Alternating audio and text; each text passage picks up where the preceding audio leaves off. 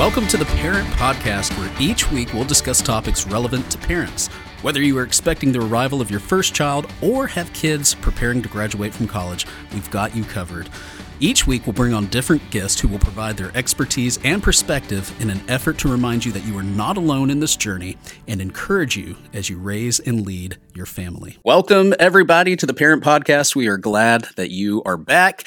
As always, this is Robert Nash. I'm the children's pastor at Autumn Ridge Church in Rochester, Minnesota, and I am joined once again by student pastor Derek Freed. Derek, you weren't here last week. I wasn't. I apologize. I was recovering from my COVID vaccine, but I'm fully vaccinated now, so I'm planning on living it up. Boom. But no, I'm back and excited to be back. And well, you were missed. The amount of mail we got of people that were upset that you were not on the episode, it wasn't much, but there were a few.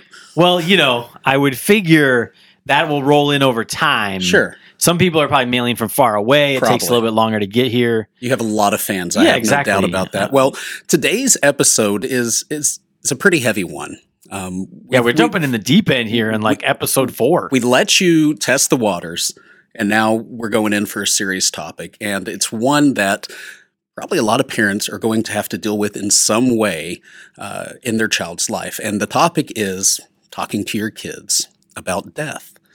And to do that, we're joined by two wonderful people here at Autumn Ridge Church. We have our middle school pastor, Scott Jones. Scott, how are you, man? I'm doing great. How are you? I'm awesome. Thanks for being here. We also have Laura Casillo, who is a marriage and family therapist. Laura, thank you for being here with us today. Yeah, you're welcome. Thanks for having me. Absolutely. So thankfully, in my life so far as a parent, it isn't a topic that's come up because of something that's happened, because of a tragedy, right, where we had to describe it.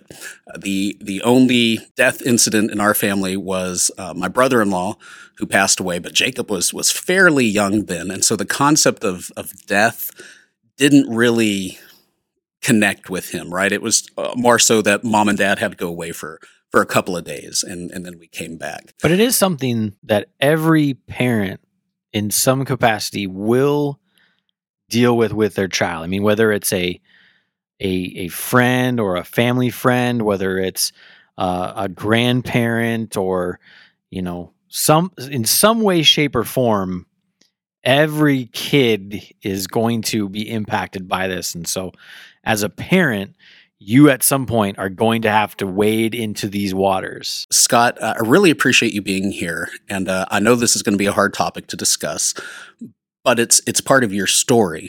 And Scott, you lost your father at an early age. Yeah. So my dad passed away when I was age 15 to suicide. And just processing that and going through it was traumatic, even just at a young age. And just to deal with the aftermath of grief and depression and all that kind of goes with it. And I think that's a great point. I'm sure Laura can speak into this too, that this idea of this topic with your kids is not a one conversation kind of a one thing. And done, like this is going to be, you know, you're going to have one conversation and then another conversation and another and it's going to be a process to deal with this. A long road and I ahead. think, you know, parents understanding that and recognizing that is a huge thing. Absolutely.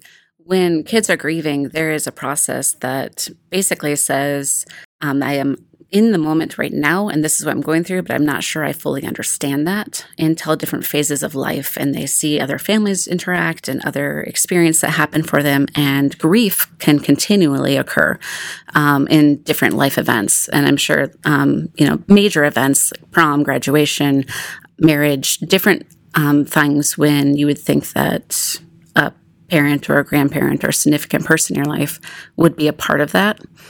And so that grief comes on again pretty hard.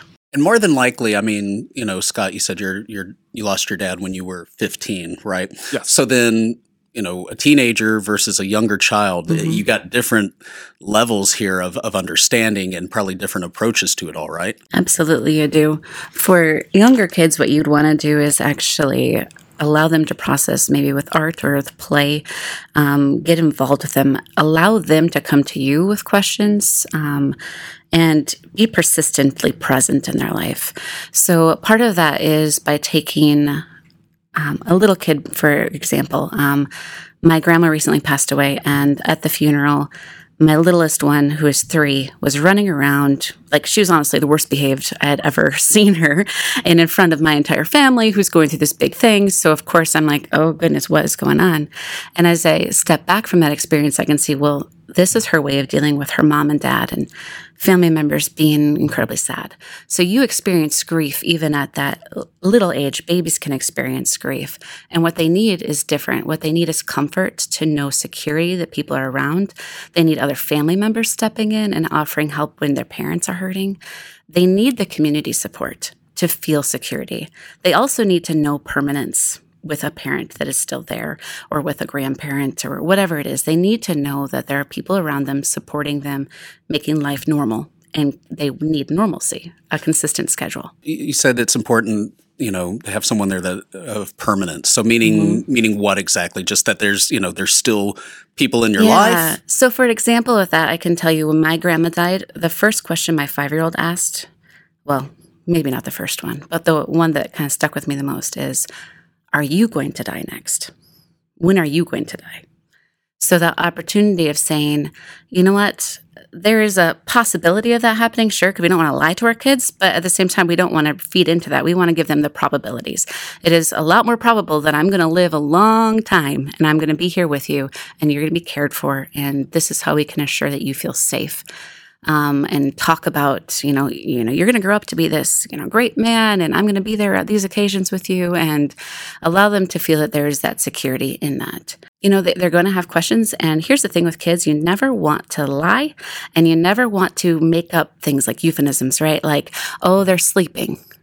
Because that actually really causes harm to kids, or can really cause harm. I can't, say an absolute statement there, but it can make them be afraid of going to sleep, afraid of other people falling asleep. It can cause nightmares and anxiety around sleep patterns. You always want to use your words carefully. Use words like death, permanent, because you don't want them to assume they're going to wake up and come back, and that's kind of creepy and scary, right? Sure, definitely. Kids also don't understand permanence. They don't, at a certain age. I don't know when it is. My 9-year-old grasped it pretty well. He understood that this was eternal and permanent. But my 5-year-old was like, hey, when I go to grandma's house next month, will she make sure there's a snack for me in the fridge? Because that was her thing, always a snack for him. Or, you know what? If grandma's in heaven, can she call me on the phone? I just want to check in with her. I wish that were the case. That would be awesome. Right? Lots of questions, though, that they're just super curious and they want those answers. I think I told you on the phone when we were talking back and forth about recording this episode. So my grandfather passed away. I was in 2nd grade. And I knew he was sick, right? My memories leading up, I knew he was sick. I knew he was in the hospital. I even remember when my sister and I went to stay with my grandparents, and I went to the kitchen for something, and Paul came out of his room, and he's like, do you know where the thermometer is? I'm like, why would I know that? No, I don't know. And but when my parents picked us up at the Golden Corral, if anybody knows the Golden Corral, right? There was a moment where my parents sent my sister and I away, and they're like, well, go get ice cream and get a lot of it and do all the toppings and stuff, and we'll wave you over when we think you got enough. And that was weird to even me. That wasn't a normal thing, right? And it was because I believe they were passing on this information, that my grandfather was really sick. But I knew he was sick. I knew he was in the hospital. I remember visiting there. I remember the last time he came to our house. But I remember being told when I woke up one morning that he went to heaven. And I think the hard part, though, kind of what you were talking about, is when we went to grandma's house now at bedtime, Mom was tucking me in, and I said, well, I need to go tell Paul goodnight. And so I understood death, but there was a disconnect now of I can't go talk to him now. I can't tell him goodnight. But my mom's like, well, remember, he's not here anymore. And I think I asked well, can God deliver a message if I pray? Could God pass it on? She goes, well, yeah, you could try that. So yeah, there's a weird process, right, that goes along with it. Yeah, absolutely. And one of the parts of that is that there is that ritual. We have funerals. We have ways of celebrating life we have these events that make sure that there is some kind of grieving ritual that allows for that processing to happen. Because sometimes it is that, you go to someone's house and the next time they're not there and it's what happened. And if you don't have that way of grieving and having a place for it and a setting for it, then it kind of carries residually a little bit. And now funerals and kids attending funerals is a very personal choice, right? Not everybody's going to say, yes, I feel comfortable with this. It can be very emotional and overwhelming, especially if there's an open casket. So you're going to navigate those things. If a kid does attend a funeral, you want to prepare them for that. You want to say, this is what you're going to expect. This is where we're going to sit. This is kind of what's going to happen. Here's what you're going to see. This is about how long it's going to be. It sounds kind of detailed, but honestly, this is going to help the kids out a lot. I imagine it would have to, because you're talking about this and an immediate memory flooded me here. And it was the smell. I mean, we were at the viewing for hours on end and all those flowers. And so now anytime I smell any like assortment of flowers, all I think about is that. And it makes me feel almost sick when I do. So yeah, those are good things to discuss, if you bring your kid. And I think it's, I was going to ask you that question. I think it's really important as well. Kind of be prepared that there's not a universal response, and especially like at a funeral, there's not a universal response. Like I can remember when my grandpa passed away. I was around, I think I was in 9, so a little bit older than you were, Robert. But I can remember we went to kind of the wake and it was an open casket, and I remember like looking in and there he was, and just didn't really grasp what was happening. And like at one point my dad came up and he's like, how are you doing? And I was like, I'm fine. And I just didn't really, and then I remember going to the funeral, and I remember the moment that they wheeled the casket out, I just lost it. And something about that clicked for me, that was the moment I realized like grandpa's gone and he's not going to be around anymore. And like, that was the moment for me that I just started bawling. And so I think it's important for parents to understand, like, having your child there, like, let them know what's happening, let them know what it's going to be like, and just be ready for the point that it's going to hit them. And that's going to be different for every child. Something's going to trigger in them to make them think that, whether it's this point or another point. Absolutely. And that's the same for an adult, right? So an adult's going to experience it differently. And when you see kids like my 3-year-old who just had the worst tantrum and laid on the floor and would not move. I mean, like, you see that and you go, okay, that's what she's doing. She's trying to distract us, honestly, because she doesn't know what to do with sad. But not a lot of people, and honestly, even myself in that moment, did not put that together. I was just kind of frustrated, like, why you sit still all the time? Why are you behaving like this? And so just preemptively, parents, make a plan. If you have young kids, make a plan. Who's going to be the one that steps out? Maybe you want to get somebody not related to you that wants to be a caretaker for them if that were to happen, so that you can grieve in that process with your family. And I think you just touched on something that's huge, that you as a parent are processing all of these things as well. As your child's processing, you're processing. So you tell your story of being frustrated. I'm sure some of that is you processing your feelings in that moment. Because I wanted to pay attention. So this may be a silly question, right? But we all grieve differently from one another. Or is it more so that, this age group, they generally process and grieve this way, while this age group does it differently, while adults do it this way? Or is everybody different? I think it's a both and kind of thing, right? There's certain things you can expect in certain age groups that are normal kind of things. If you have a shy child, and normally what they would do when they're upset is to back away and hide, they're probably going to do something like that. It is normal for eating issues to occur, or for bathroom, like if you have a previously potty-trained child, it's normal to have accidents, to kind of backslide or do some baby talk, want to be held more, want to be kind of glued to you more. It's also normal for anger, irritability, anxious type things, stomach aches, headaches. Those things are normal to happen when someone is grieving. When they really feel it, your body I don't know. I think as adults, we try to ignore these things, but kids are really in tune to it. If a kid is anxious, stomach aches are really common. Digestional issues, very common. Headaches, very common, right? Sleep disturbances, questions or no questions. They might be really talkative. They might be really quiet. All these things are normal. So when you're thinking about that, I'm seeing your face and I'm going, well, what's not normal?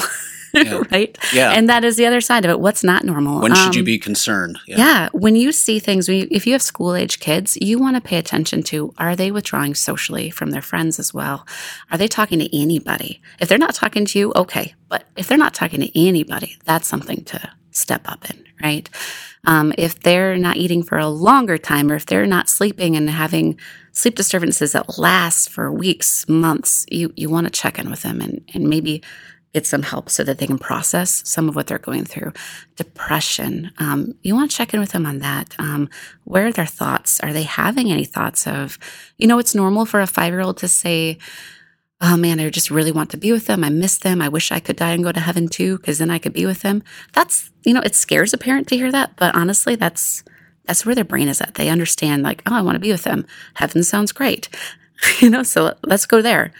But then, for older kids, and if it's a prolonged, I desire to be with them, the person that's dead, that's, something to watch out for, because it could become some kind of self-harming or deeper depression if it's not addressed and it continues for an extended time.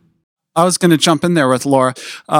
As a teenager, all I could think about was I had to handle this on my own. I wanted to hold my emotions in. I just wanted nothing of other people. I just wanted to just go in and to my basement and just process this on my own. And others come and ask and just say, Scott, what's going on? Like, are you okay? And I was like, no, I have to deal with this myself. And so I was thinking this as I was holding the emotion in.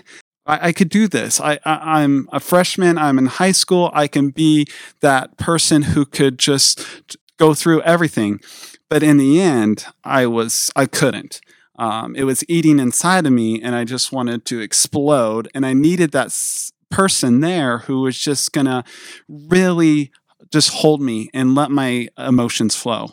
And as you're saying that, some part of that is that you might not want to respond right away, and your kid might not want to talk to you all the time. But if you are constantly present, if you talk about your own emotions, if you show them how to grieve because you're grieving, you make it normal. I think one of the biggest things is that you don't want to make this a shame thing. You don't want to make grieving something that injures them to say, well, I'm unlovable, I'm not good enough, because maybe they're not grieving the way that you think they should be. So taking time to say, okay, they are allowed their own emotions, they're allowed their own process, but I'm going to show up and I'm going to ask, and I'm going to sit here and I'm going to be available, even if it's playing video games with your kiddo, going on walks, doing art projects. Be creative, do time with them, because if you're with them, things are going to come out. And if they're not talking to you, especially older kids, offer places that they are safe to talk to. Talk about school counselors, friends, teachers. If there's a church or youth group, if there's, maybe a family friend of yours that that would be a good listener, offer them safe adults that they can go process that maybe is not you. So one thing to watch out for with kids, though, is that there is this idea that when you grieve, there's a lot of magical thinking that happens with your brain. And magical thinking basically is saying, I caused this person to die. It is my fault that they're dead. And, they could have died from cancer, something very natural, and it's their fault because they made them mad or they caused too much stress for them. Whatever it is, they can blame themselves pretty well. And making sure that, one, they understand that death is permanent, and two, they understand that they did not cause it. Yeah, Laura, right with your point, I was right there where I thought I saw my dad that morning before school, and I was like, I should have stopped this. Like, I knew that he was sick. He told me as a teenager, I was just like, he was sick, and he's like, I'm just staying home, and I just went throughout my day, got dressed, brushed my teeth, went to school and everything. And then when I heard the news from my pastor and my uncle during gym class, I was like, immediately, I'm like, I could have stopped it. I could have prevented him from doing suicide. And so I put the blame on myself. And I know my older sister also did the exact same thing. She's like, we could have stopped him from doing this, but ultimately, like Laura said, we can't, and we do put the blame on ourselves. So why does that occur? Why does our mind automatically go just because this sense of control that we could have made everything better, that we could have saved the day? Is that what it is? Yeah, you've hit very close to what that is, right? There's this, I'm missing the word right now. I think it's called personalization, basically. If you can assume control for things that are not actually within your control, then you can fix it. You can make it better. You can feel better. You can make people around you feel better. And part of that, I think sometimes depending on how the person passed, bringing it into a place where you can say, it was my fault or I could have changed it. In some way, it makes it so that this person can understand what happened more. Like for Scott, in the example of his dad, I'm sure part of that was, how could this happen? And if I feel like it was my fault, it makes how it could happen a little more concrete. It makes it so that I can understand what happened a little bit more. And I think sometimes that's part of it too, is trying to bring this completely unconcrete, how could this happen? What could cause this to take place? More concrete and more, I can grasp this and hold on to it. Well, you're pretty much explaining the childhood idea of egocentrics. It's the idea that a child's worldview is primarily focused on what they see, how they see things. You know, as you get older, you kind of say, well, I've experienced this and this and that, and I can take those different worldviews and create a broader, more applicable, real worldview. But when you're, young, you're very selfish in your thinking. Not selfish isn't the right word. Self-centered in what you see, and you only have the view of what you know. The question I often hear is how young is too young to talk about it. I don't think there's somebody that's too young, because I think even babies experience grief. However, I think there's an appropriate language around it, okay. Using vocabulary that's understandable. Once again, making sure you're not lying or making up terms or comparing it to sleeping, right? Making sure that you are very honest in your approach. And another part of this, though, is you want to offer hope. And as Christians and having a faith in Jesus Christ, you are able to bring in that talk of heaven. You're able to talk to them about, all of the verses that say, Christ has gone ahead of you, preparing a way. In my Father's house, there are many rooms, that it's a pleasant, peaceful place to be, and that there doesn't have to be this huge fear around death in itself. Obviously, you don't know the state of everybody who's dying and what their faith is at.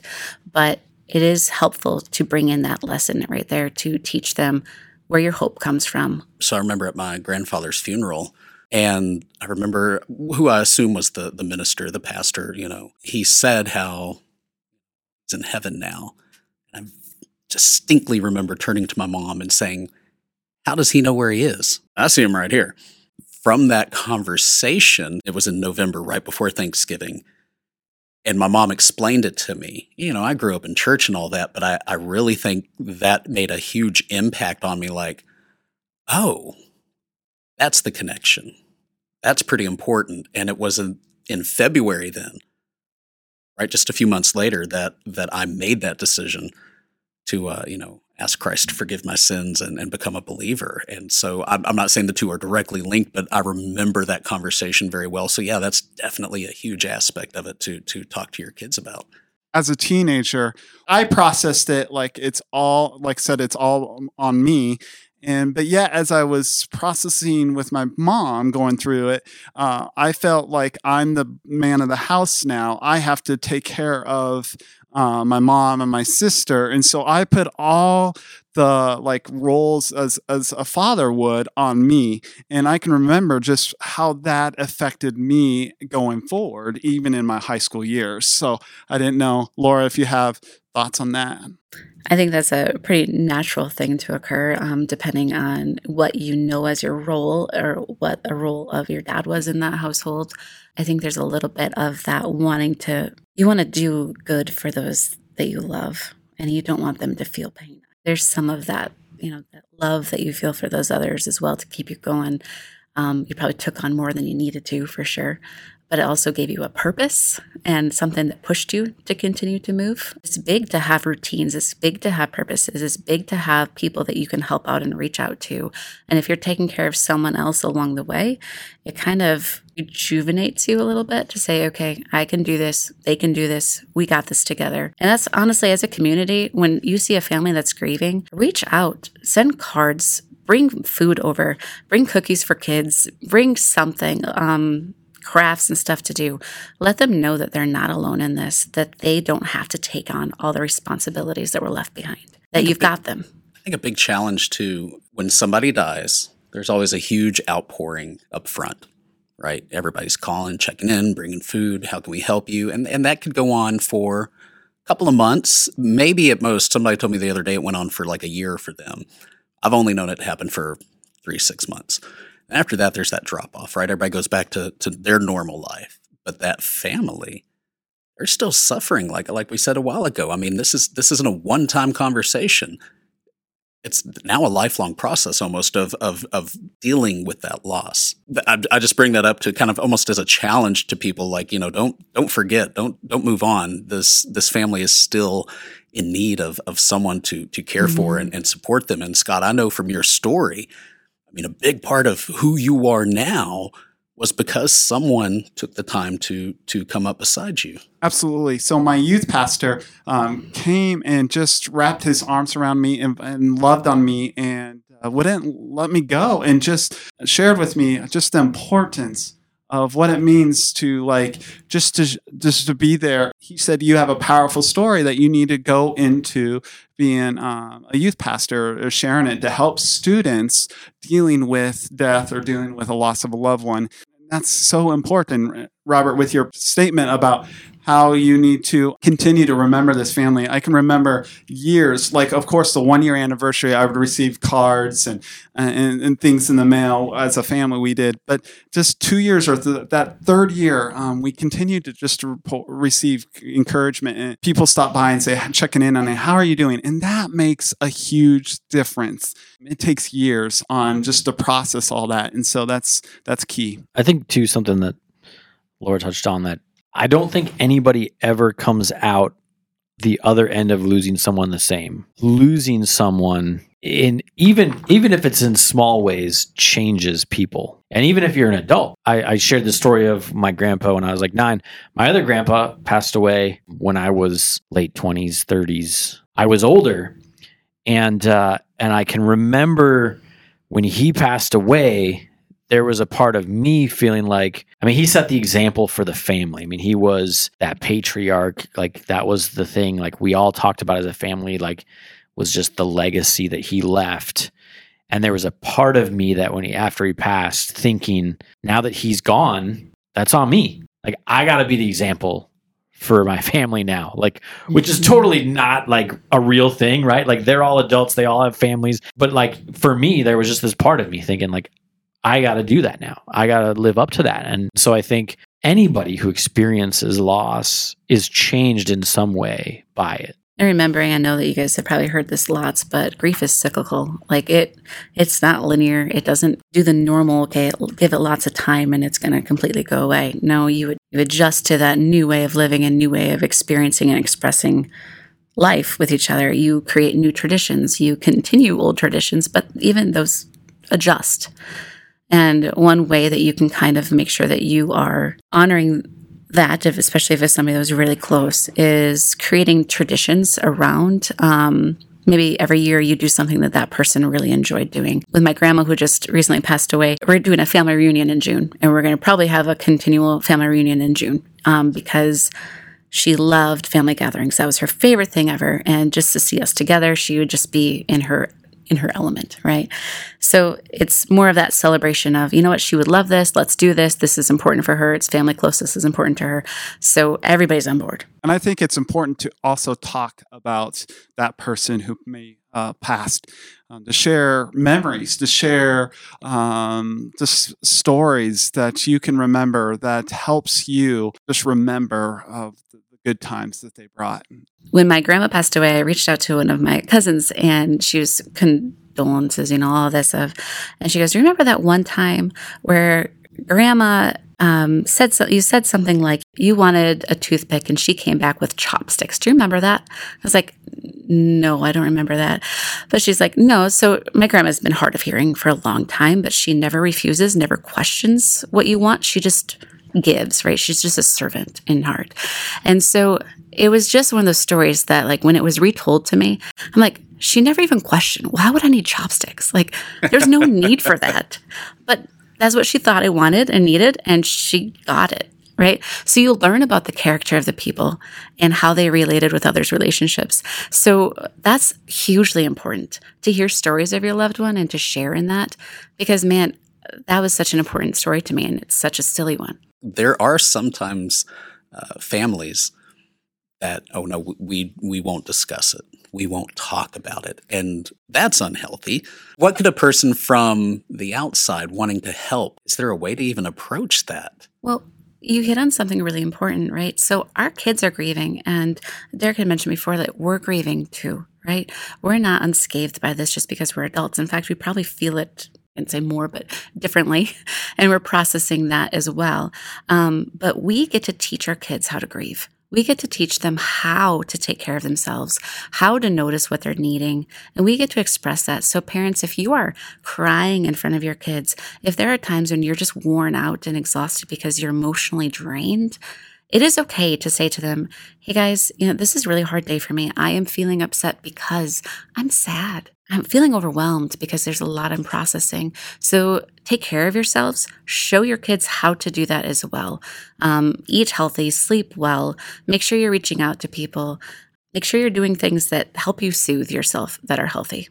What final bit of information, for everybody listening, what final thing would you want to tell everyone? Let's continue to allow for the conversation and provide space. Listen more, talk less. Allow for emotions, right? Yeah. Every emotion is okay. It's okay to express it. You might not like it, but it's okay. And validate that emotion. I've been taking some notes as we've been talking here, and so I'm going to share these 5 things I wrote down. Number 1 is to be present. Be present with your kid, maybe more so than normal. I wrote down be real and honest. Be open to having those conversations. Be open to when they're ready to have those conversations. Be watchful for red flags and things that maybe seem off. And then the last one I said is just be ready whenever they are ready to talk. Yeah, and it's hard because there's some times where you want them to talk so badly, but that actually can create that power struggle. You have to tell me you're okay or you're not okay because I need to know what to do.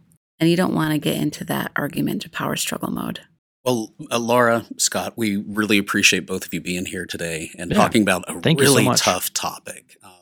But I hope it's helpful to people out there listening, because this is something sooner or later every parent will deal with in some form or fashion. So thank you both for being here. Thank you so much for having me. Yeah, thank you. So next week, we actually will not have an episode, but we'll be back on April 7th, and we're going to talk about single-parent homes and some of the unique challenges that moms and dads in those homes face and go through. So we're going to talk all about that. Thank you, everybody, for listening. Be sure to subscribe and leave us a review. Help us out in those podcast rankings so people can find us a little bit easier. Derek. Like us, please. We're begging for you just to simply throw us some love, right? And send Derek Marmel. Tell him how much you missed him. Yeah, I mean, I'll take all the mail I can get. I mean, feel free. But I know there's people listening. I know that there's people that are appreciative of this. I had a parent this week come up and say, thanks for doing this. And so we're hoping that this is helpful and this is a resource for you. And share it with other people that you think might need it. And Derek, those 5 wrap-up points, I'm going to put those in the show notes for everybody so they can see them real easily. Join us again. We'll talk to you soon. Bye, everybody. Thank you for listening to The Parent Podcast. The Parent Podcast is produced by Autumn Ridge Church and Robert Nash. Our sound engineer is Ian Benoit. Our theme song is Silver Skies by Geome. Follow us on Twitter at Parent Podcast or on Instagram at The Parent Podcast. You can email us with questions or topics you would like us to cover at parentpodcast@autumnridgechurch.com. autumnridge.org. For more information on Autumn Ridge Church, please visit autumnridge.church. Thank you for listening.